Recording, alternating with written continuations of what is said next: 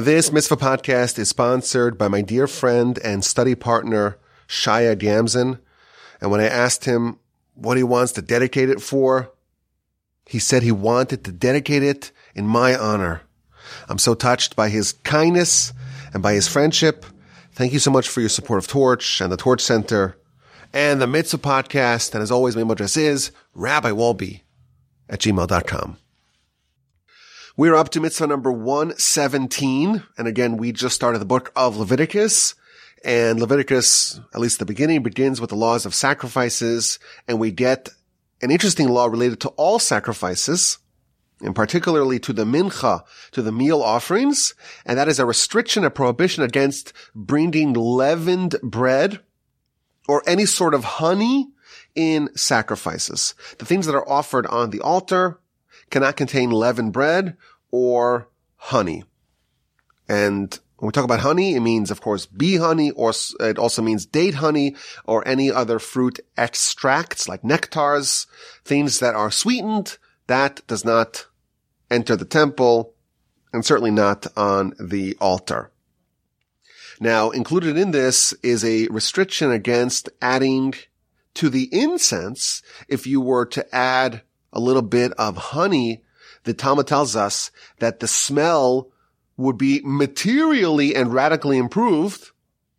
And if you just add a little bit of honey to the concoction of the ketores, the incense, it would make the smell completely irresistible, as is the smell was heavenly. But if you were just add that ingredient, it would make it just a different stratosphere, stratospherically better, but it was prohibited because honey and leaven are not entering the temple. Now, there are some exceptions. So, for example, the shtei halechem, the two loaves that are brought on Shavuos, the verse says explicitly that it must be brought from leavened bread.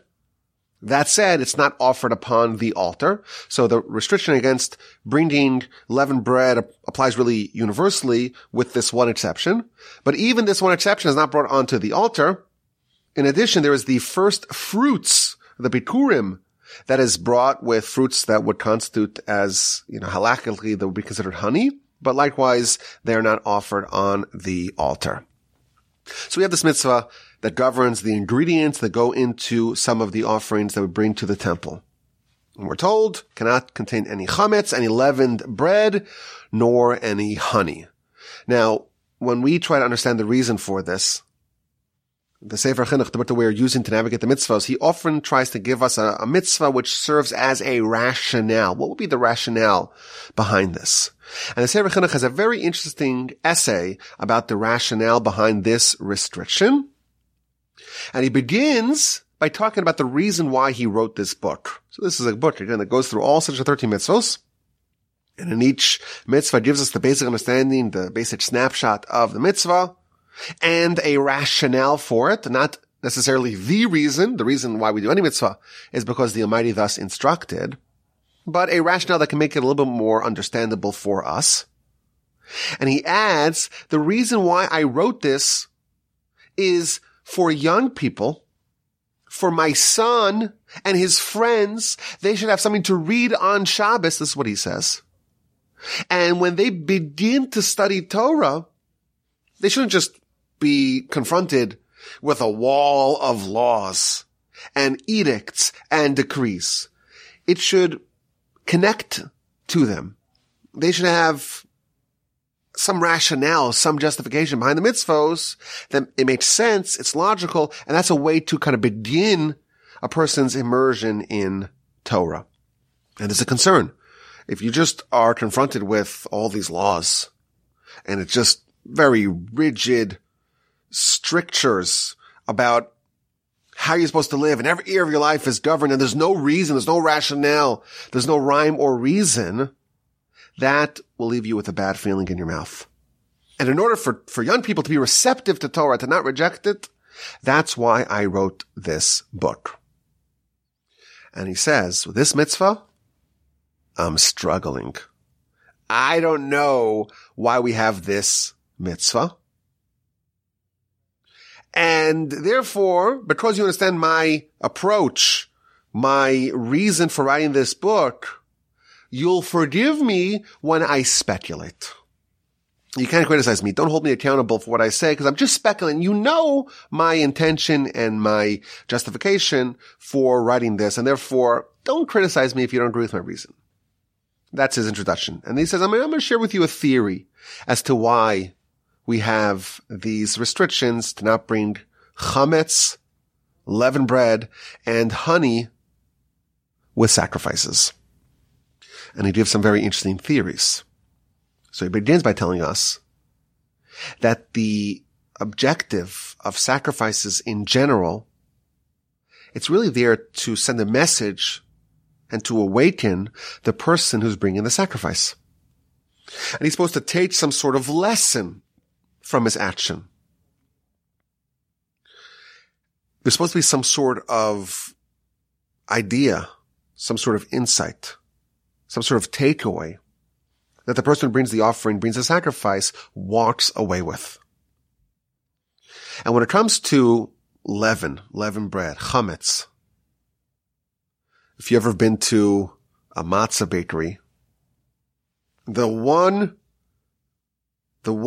quality that's just buzzing about, that is palpable when you walk into the room, is speed.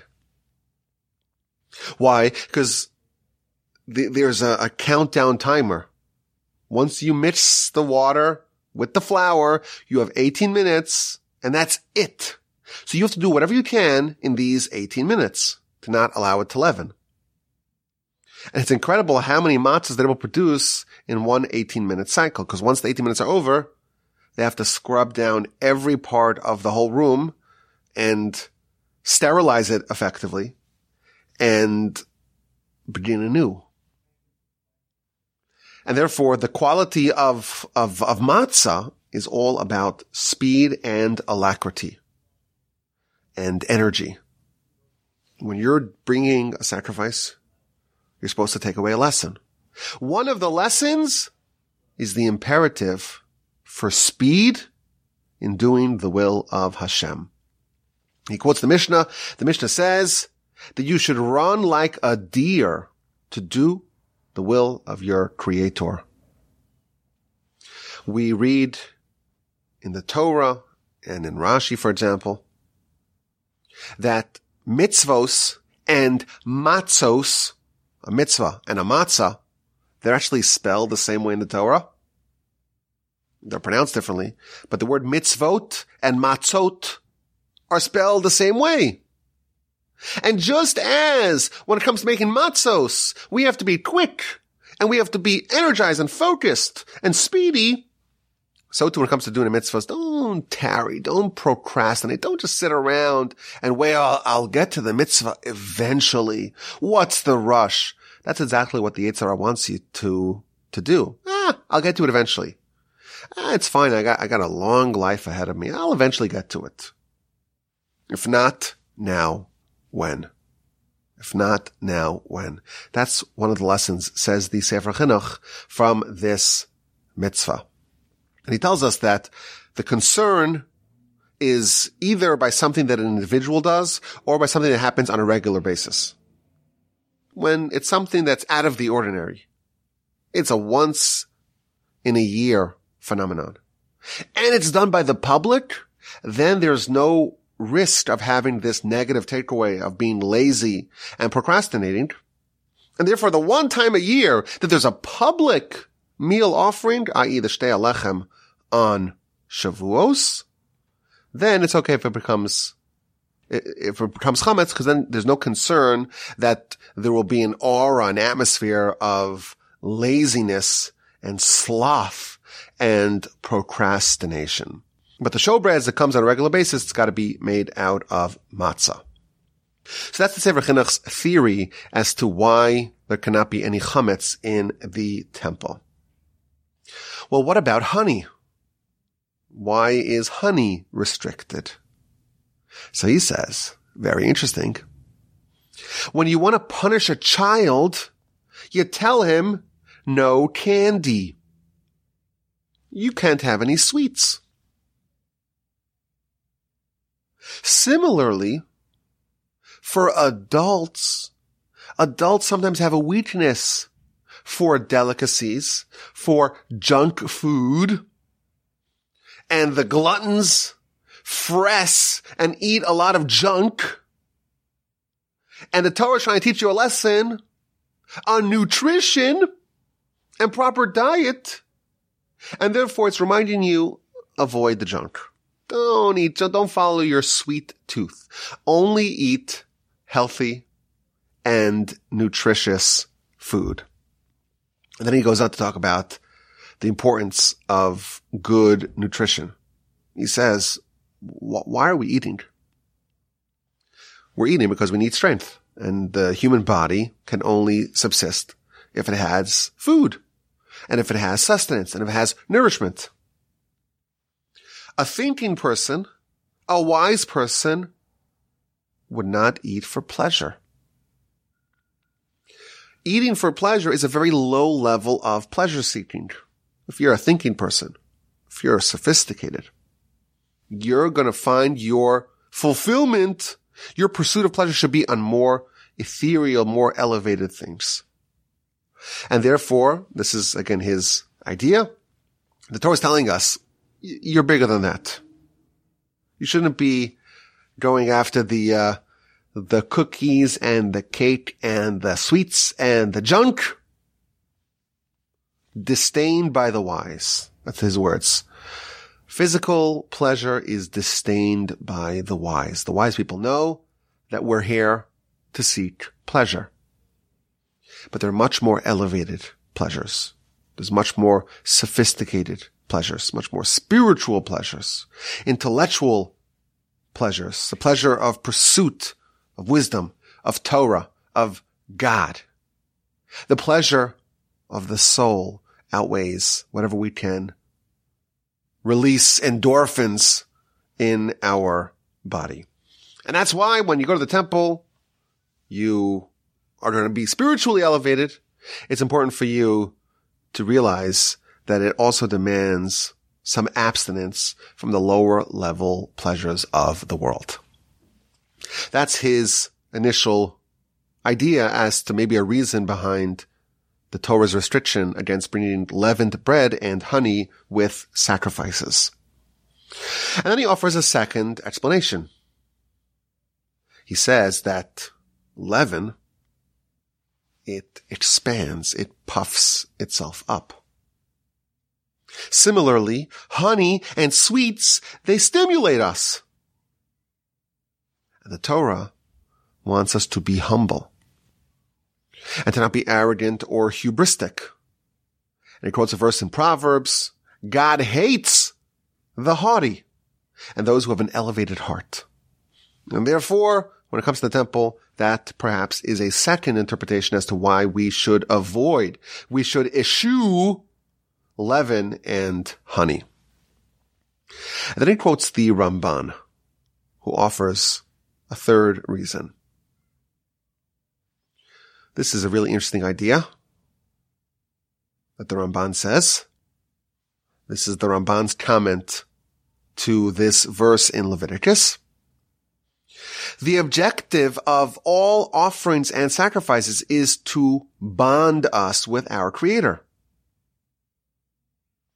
And therefore, when we bring offerings to the temple with the emphasis or with the focus, with the intention of trying to connect with our Creator, we should not bring things, elements, agents that are designed to alter the nature of the world. When you have a leavening agent, you're kind of saying, you're probably not saying this actively, but your deeds are saying, just the flour and water, that's not good enough. I need to have it expanded. I need to have more flavor. I have to add some sugar. And part of that activity is saying the way all natural is it's just not for me. What Hashem gave me is maybe a bit insufficient. Of course, the leaven radically alters the look of the bread. and the taste as well. And honey, it sweetens everything. And it injects some sort of artificial flavoring. Anytime you're changing the way Hashem made the world, it's a little bit of a indication that the way Hashem created the world is not completely perfect. Now, of course, we do add flavors to our food. But when you come to the temple, you should try to develop a greater sensitivity to this idea, and therefore you withhold anything that changes the nature of the Almighty's creation. This is a similar idea to why we're told not to graft different fruits together, not to mix different species together, not to interbreed different species together. Hashem gave us a world.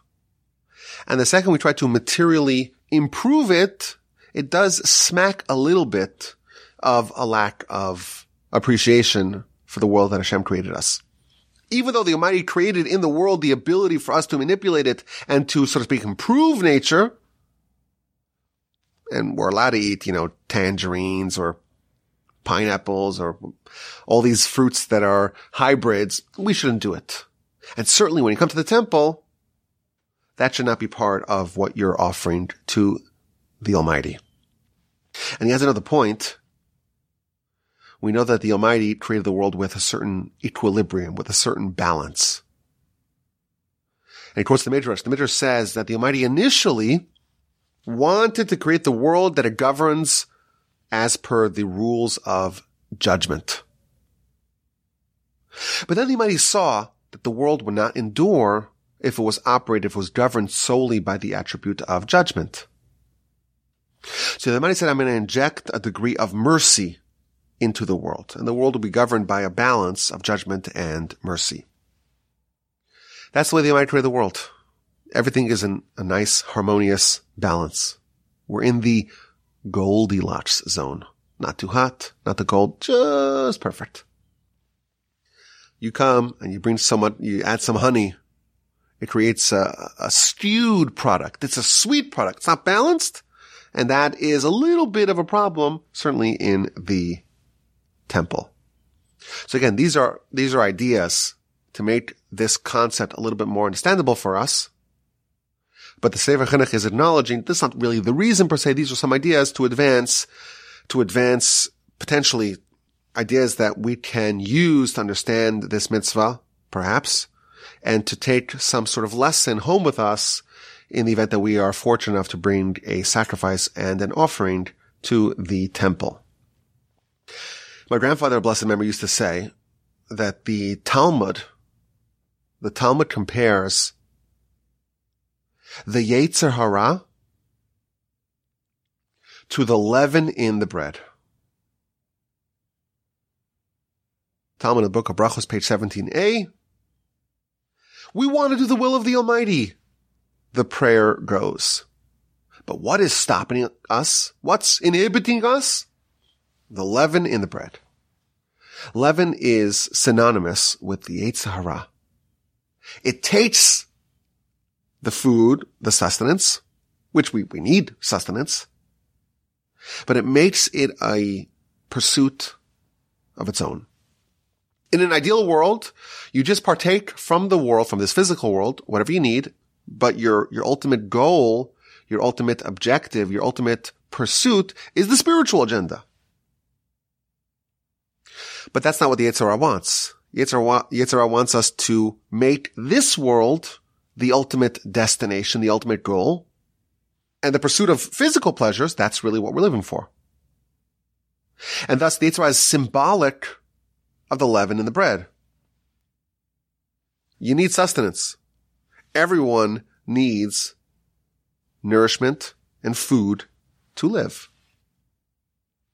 But how do you couch that food? If you're a foodie, as it's called, you're someone who's living for food. Well, what about your soul? What about the agenda of your soul? And therefore, we identify the Yetzer Hara as the leaven in the bread. It's the force that transforms food from something that you need, a necessary evil, into a destination. And thereby you forget what you're really here for. I have a statement that I say, and it gets all the Techsons upset. All the Techsons get very upset with me. Rabbi, that is blasphemous. How can you say that? I'll say it nonetheless. After all, I'm the dictator of my podcast. I can say whatever I want. So if you're a Techson and you don't want to get upset, just plug your ears for a minute or two. I think that Buc-ee's is the Yetzer Hara. Here's why. Used to be, you were on a road trip. You have to get someplace. And your car can only, has 15 gallons of gasoline. That's it. And therefore you run out of fuel. You need to refuel. You go to this dingy little gas station. And you're like, will I be shivved here? Is this a safe place? It's kind of scary looking, but I need the gas. That's the way it used to be. And then this Buc-ee's guy, they put up signs 150 miles ahead of the Buc-ee's that there's a gas station in 150 miles. And my kids love going to Buc-ee's. That's a destination. They took a gas station, which you need, it was just like a necessary evil, and they turned it into a destination. That is the Yetzer Hara. We're here. We're trying to get someplace. Where are we going? This world's a corridor. It's a corridor before Olam Haba. And in the corridor, you need to be fed. You need to be fueled. And you need to have a certain amount of food, a certain amount of water, a certain amount of physical needs met. And you continue along your journey. Comes along the Yetzer Hara and says, no, it's the physical needs. That's what you're here for. It's a destination. That is the goal. So Buc-ee's is the embodiment of the Yetzer Hara. Now that all the Techsons are upset at me, and all the people who are not from Texas are just mystified by what I just said, Google it. Buc-ee's, Buccees. Now that I made everyone upset, we can explain the idea. The Yetzer Hara, what it wants us to do is to make a platform out of this world. The whole year, and certainly when you go to the temple, it must be eschewed. But there's one day a year that it's fine to bring chametz to the temple. And that is on Shavuos, with the shtei lechem, with the 2 loaves. And the reason why is because on Shavuos, we're not worried about the Yetzer Hara. On Shavuos, we got the Torah. And the Torah is the antidote for the Yetzer Hara. And if you have the Torah, the Yetzer Hara can't do any damage to you. And therefore, the one day a year where you have the prophylactic against the Yetzer Hara, it's okay to have the shtei halechem, the 2 loaves offering, have some chametz in it. But that's a nice idea to explain this principle that we read in the Torah. There is a restriction, a prohibition against bringing chametz and honey into the temple. Of course, we hope to be fortunate enough to bring sacrifices and offerings in the 3rd temple. May it be rebuilt speedily in our days. And now we have some reasons, some ideas that can be practical for us, even if we don't have a temple and we don't have the ability to bring sacrifices. The principle, at least the various ideas that were offered from the Sefer Chinuch, from the Ramban, from my grandfather Basa memory, that can be useful for us as well in our lives.